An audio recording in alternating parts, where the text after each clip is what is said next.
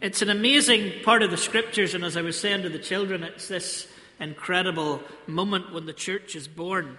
I think I've told the story before, and I think actually as I was planning for it today to tell, I think it might be Rich Mullins that told me this story, and Lisa and I are Rich Mullins fans together. But I went to see the Grand Canyon. I don't know whether you've been there. We were there on a kind of across America trip, and we went for sunset. We skipped over to our tent and slept and got up at 5 to see the sun rise and then scarpered out of there. We didn't have much time, but we saw it at its best at sunset and sunrise. And the next couple of days I was spending with Rich Mullins in Arizona, and he told me, I think it was him told me this story. It's not an exciting story, but I think it expresses something. If you're driving out towards the Grand Canyon, it's pretty dull stuff. It's like being in Kansas, really. It's just flat for as far as you can see. And Rich told me a story about an 8-year-old boy that was going to the Grand Canyon with his parents. And you know what 8-year-old boys and girls can be like when they're in a long journey with their parents. Are we nearly there yet? And really in America, the problem they have that we don't have, the problem they have, we can say round the same corner. Because sometimes in America, the road is straight for about 4 days. And you can't really say round the same corner. And so this wee guy was getting fidgety in the back of the car, and it was so flat, and he was so bored, and he'd fallen asleep, and he'd wakened up again. He was looking out at this dull terrain, and then they got to the very edge of the canyon, and he got out of the car, and they walked the short distance to the edge of the canyon, and he's still just not getting it. And then he looked down, and he just looked back up and said, "Whoa, something happened here." I'm not going to go into the geography of that. The Colorado River in that post-creation doodle cutting out this amazing canyon in that particular desert. But something happened here is when you don't think anything's going to happen at all, and then suddenly, boom. Just like Pentecost. They're hiding in this upper room. They're maybe cowering from the fear of what's just happened to Jesus, confused about what's been going on. As we've been, in these last few Sundays, as we've been looking at John chapter 14 and 15, and around that whole time, we've been looking at the different emotions that were going on in Jesus and in the disciples. And at this stage, they must be utterly confused because they've seen him die, they've seen him raised, they've had fish on the beach.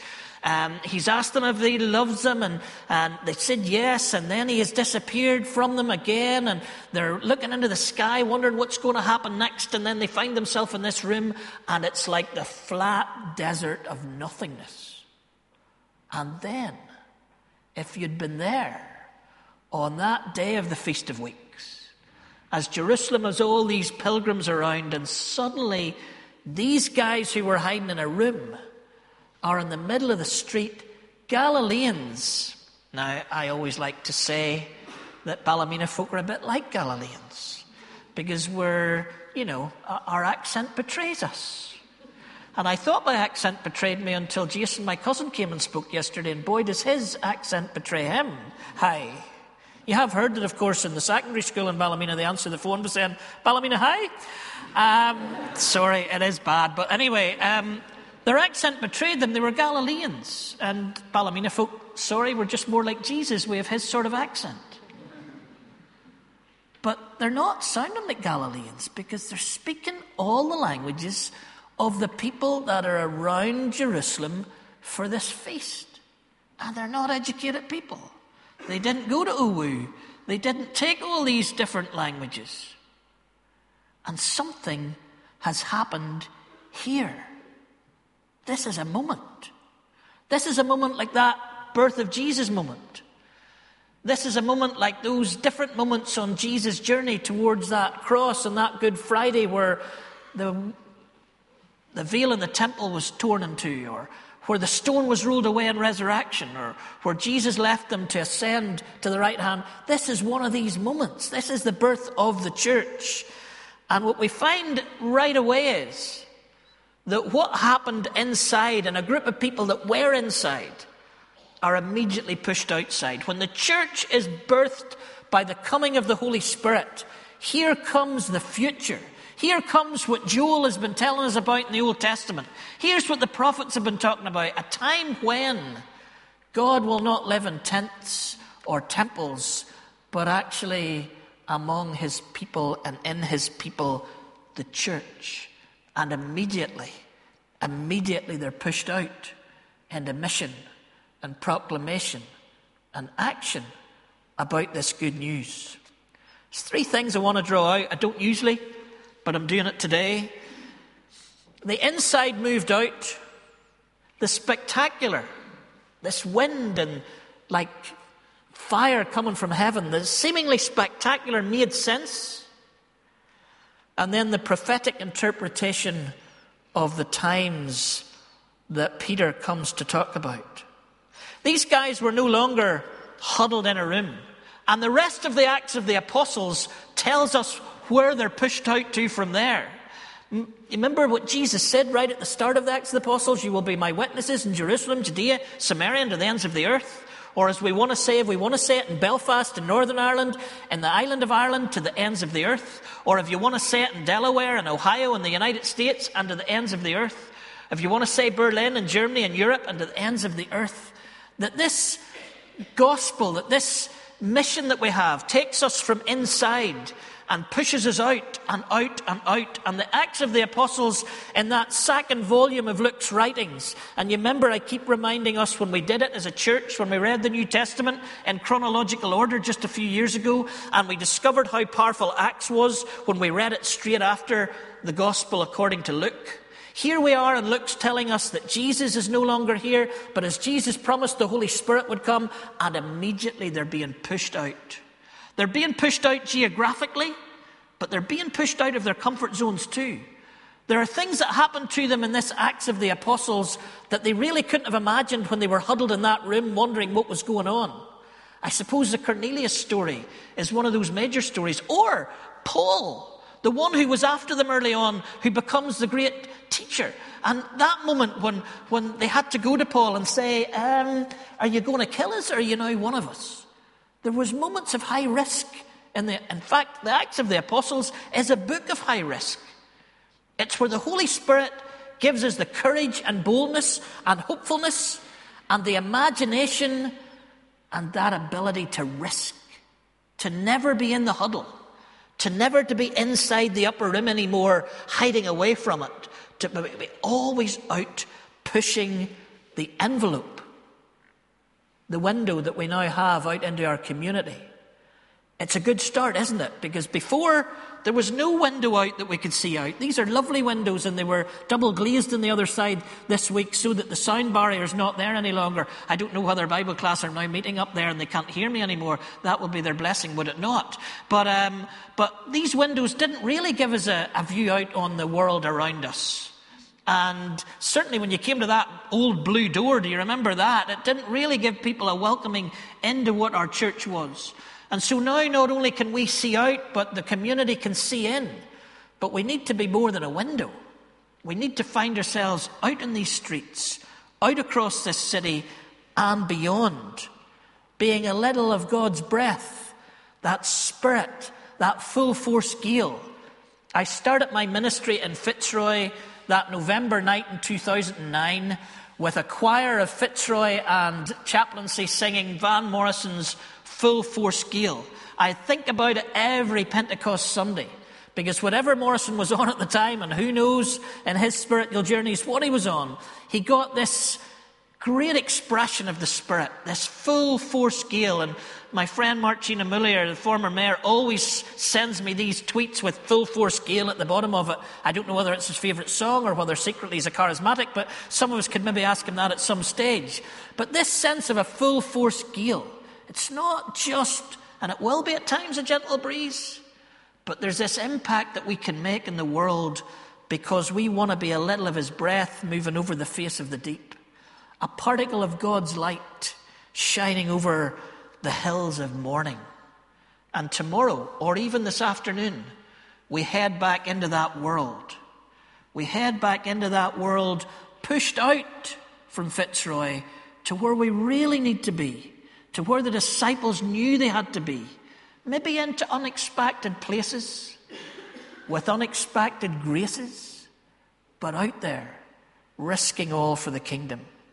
There is this spectacular side of it, and a couple of weeks ago we spoke about the Holy Spirit in more depth, and I'm not going to go back over that ground. In fact, I decided this week that I probably should look across the lectionary a couple of weeks in advance before I preach a good one that could have been preached today, but I wouldn't change it if we got to it at this stage.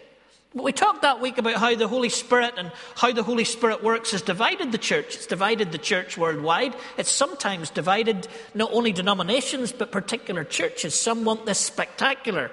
And we might have found that with maybe the Toronto Blessing in the early 90s as one of those times when churches were split because there was all kinds of spectacular things happening. And some people were going, well, what's that about? There's a book, and I'm pretty convinced that Gary was the one who sent me towards it, if I could just find what it is. Now, Jack Levison has a book called Fresh Air, and looks at the Holy Spirit, and he tries to bring these two things together, particularly in this picture of Pentecost, because what happens here is that the spectacular happens in that upper room, and there's this wind that's almost a violent wind. If you can imagine being in those, you can see them in the hurricane tornado seasons of the United States, where these winds blow in and you can't even stand. This spectacular sense of wind, and like fire coming out of heaven and landing in the disciples. And then they start speaking in these tongues, and it's got that spectacular. And some of the charismatic side of the church have taken that and gone with it on a journey that maybe has taken that too far. What Levison says, and is quite right, that all that spectacular stuff is made sense of. In other words, the tongues are not just there for spectacular sake or for sensational headline sake. They're there because literally they're going to do a job. All those different tongues are the languages of the people who are listening. And so the Spirit comes in spectacular ways, but He comes in spectacular ways that then make sense into the world that we live in. It's not something that we look at and go, what is that about? It's something we might say, what is that about? And then go, oh, that's what it was about. It's the Spirit using us, maybe sometimes in spectacular ways, but also in ways that make sense. Jack Levison, Fresh Air, the Holy Spirit for an Inspired Life, is a really helpful book down that road. And you've heard me before talk about, and it's Mental Health Awareness Week, and Amy's reflection was wonderful, and Muriel's prayer, my goodness, that's been a good way to reflect on that. But you've heard me saying before that the main things that human beings need in our world, I'm told by some counsellors, and I'm aware that Richard and Muriel and Chris and various others who are professionals in this might disagree with this, but there's a sense within all of us that our mental health, to have a good mental health, life in all its fullness, Muriel alluded to in her prayer, we do need to be loved and know we're loved. We do need that love to be secure and not to be brittle or fickle. We want a love that we know loves us as we are, one that's there for us no matter what. And we want a sense of security and significance, purpose. I was at a seminar a couple of years ago, and they were saying that really those who are prone towards suicide are those who feel purposeless. They don't feel they have a role in the world, many of them. We want to know that we have a significance, that we have a purpose. And we want hope. And Jesus and the grace of God is our love. And the grace of God says we're loved unconditionally, so there's a security in that. And the significance is we become part of this church that was birthed at Pentecost, and we go out to be a little of God's breath. We go out to be a particle of God's light. In the world, there's purpose for all of us in that. And we have this sense of hope. Hope for the future, yes, but a hope for the future that brings hope for us when we're stuck in a moment here. The fifth one that Lawrence Crabb added into that was the miraculous. And some people might say the miraculous, that's a Christian one. But actually, if you go to your bookshops, you'll see that there's so much on the occult or on reading of the stars, or transcendence is not something that is just of the Christian or the religious. There's something that all of us sense we need, the transcendent, something that might interrupt or break in to how we are. And the Holy Spirit, as we hear about it on this Pentecost Sunday, reminds us of this transcendent power of the Spirit that by grace can break in to situations that we have. Levison calls Pentecost, and these words that Dom read for us, an ecstasy clinic. We see the ecstasy of the charisma of the church being birthed, but we see how it works. It works in a way that makes sense and becomes part of our lives with a purpose. And then finally, the prophetic interpretation of the times. We see Peter here going back to the Old Testament to make it biblical. I was in Stormont yesterday. I think yesterday for me was like the Acts of the Apostles, going out to where you never thought you would be, unexpected places and unexpected graces. Father Martin phoned me last night and he said to me, I'm thinking of ringing Church House and getting a few extra hands in on Sunday morning, because if they see your Facebook page today, they're going to be freaked, because in the morning we started with my cousin Jason in the Onialaku room with his Pride of the Main marching band uniform on, playing his flute, a Waterboys tune actually, and playing it very competently, I have to say. I was proud that he was my cousin, telling us about the marching bands and the Pride of the Main band in particular. So there's a Facebook photograph of me with the marching band, with the Pride of the Main, right there on Facebook. And then alongside it, we're in Stormont with an icon of Mary and Father Hugh Noel. Now there's two pictures that you ask yourself, how did I end up here? How did I end up in any of these pictures? How did I end up in both of those pictures? And how is it that the Holy Spirit somehow guides your life into peacemaking and reconciliation and all those kinds of things? How does that work? And I was saying at Stormont, because basically we were part of... Father Noah phoned me last week. He said, Steve, we're going to Stormont as part of the Jubilee of this icon of Mary, and I don't like this idea, he said. He said, I just think it's very Catholic and victorious and all that kind of stuff, and we don't need to be walking up the avenue in Stormont with an icon of Mary. It just doesn't seem to be right. Can Clonard, Fitzroy get together? Can Fitzroy come, and can we just lighten the Mary bit a bit? Well, as a Protestant, I thought, that's good idea. And there we had the icon. So when I got up to speak and I did a little bit of a reflection on Mary, I was saying in Northern Ireland, if you're Protestant, the Bible's important, and you got to get it, theologized, and you got to have your quote from the Bible to make some sense of it. And actually, I read just a few verses when Mary's with Elizabeth, just after she's got pregnant with Jesus, and it says, the Holy Spirit came upon Elizabeth, and Elizabeth declared that Mary was blessed among women. And I thought, there's a great sort of link between the Pentecost Eve that we were aware that we were there in Stormont with, and that idea of who Mary is. And then Father Seamus Enright got up and did a wonderful reflection on the icon that ended by telling us the icon was not about Mary. It was about the Jesus that Mary was pointing to in the icon, and our need to follow him. I think Peter at Pentecost was thinking to himself, now, how are the Presbyterians going to deal with this? I tell you what, I need a bit of scripture. And he went back to Joel. And he tried to interpret these events of his time through the scriptures that were there in the Old Testament prophet. And that's what we constantly need to be doing. We need to be asking ourselves, what is a church moving out? What does it have to say into a marching band's culture? Into a community of people that feel that since the agreement, they've given and given and given and not got much.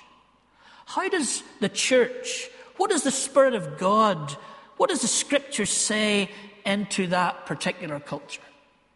Or how do we come together as a church with another denomination across that fracture of Protestant Catholic?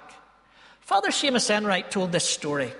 In 1985 or 84, he wasn't sure what year, he was invited to Stormont as part of an economic delegation that the PCUSA had actually brought together because they were scared we were losing investment from Northern Ireland as a result of the Troubles. And Father Seamus was there as the rector of Clonard. And near the end of the event, someone said, we're going to share the Lord's Prayer together. To which the moderator of our General Assembly said he would have to excuse himself because he couldn't pray the Lord's Prayer with Father Seamus in the room. What? What is that? The Lord's Prayer somehow becomes what if there's a Catholic in the room? And no matter how much John Brewer tells me that this was not a religious conflict, that was a religious war happening right in the heart of Stormont that particular day. What would the Spirit of God be telling us as a church in a divided land? When Father Noel phones me up and says, we're taking an icon of Mary de Stormont to pray for every MLA, how do I work that out?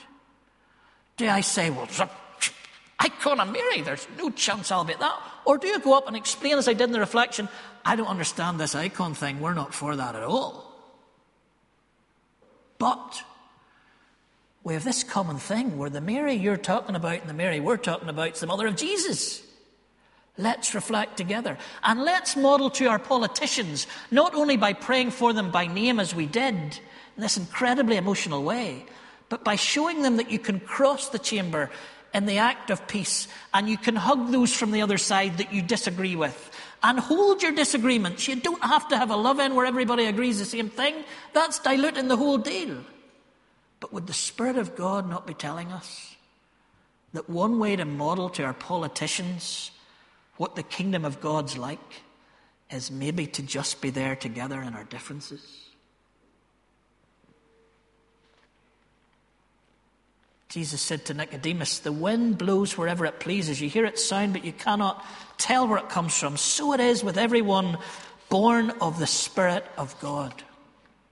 Finally, and I mean finally, not as Paul meant finally in the Philippians. I mean finally. This is the culmination of 100 days prayer for 100 years of history.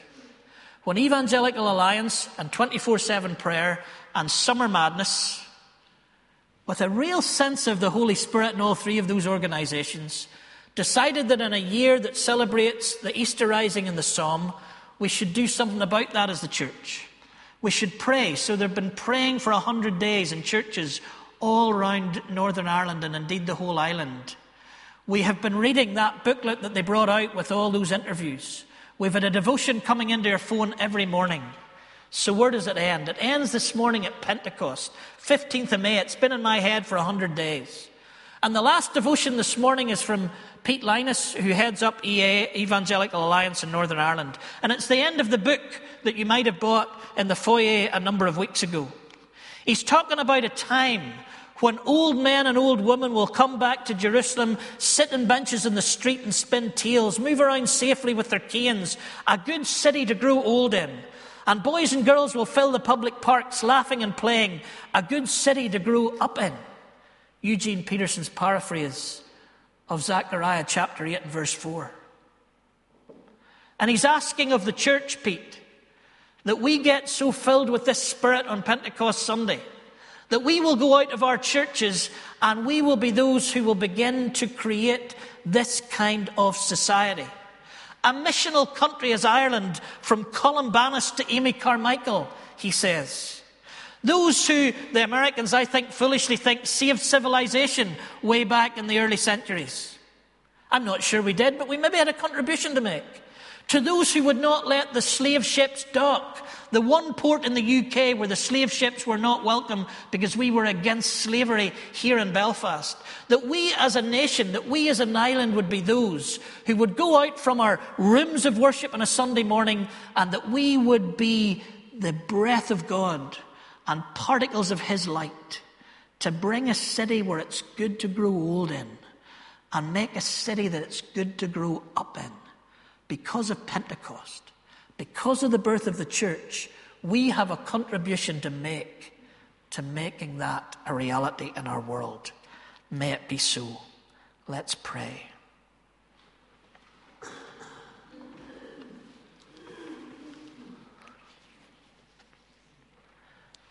Our Lord, you welcomed us in by your grace to your community, family this morning, to take time to reflect, to take time to pray, to take time to take those things that are happening on the outside, like Mental Awareness Week, Christian Aid Week, praying for MLAs at a new Stormont just beginning to meet again.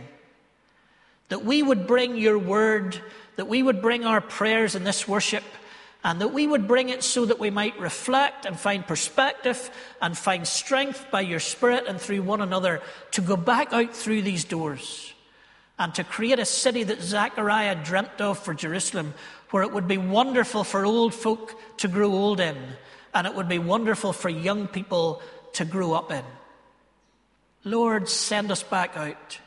Like the Acts of the Apostles, may we be going and pushed to unexpected places and find unexpected grace.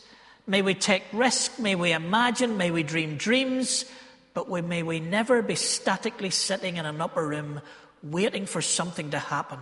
We thank you, Lord, that it's happened and you call us to go. In Jesus' name, amen.